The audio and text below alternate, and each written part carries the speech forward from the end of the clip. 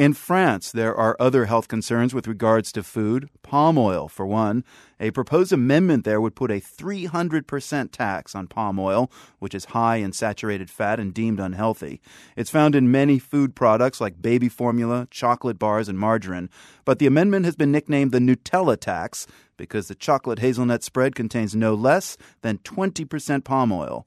Adrien Gontier is a PhD student in geochemistry in Strasbourg in France and an expert on palm oil. He says he was pleasantly surprised by the measure, but is concerned that it doesn't go far enough to curtail deforestation and other environmental issues associated with the production of palm oil in places like Indonesia and Malaysia.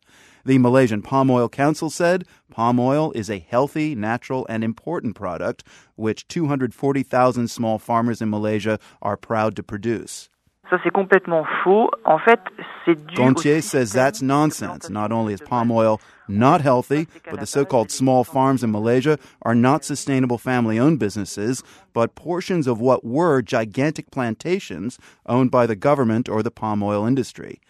Now, regardless of what happens with the fat tax, the maker of Nutella, Ferrero, says after 5 decades in stores, the Nutella concoction will not be altered.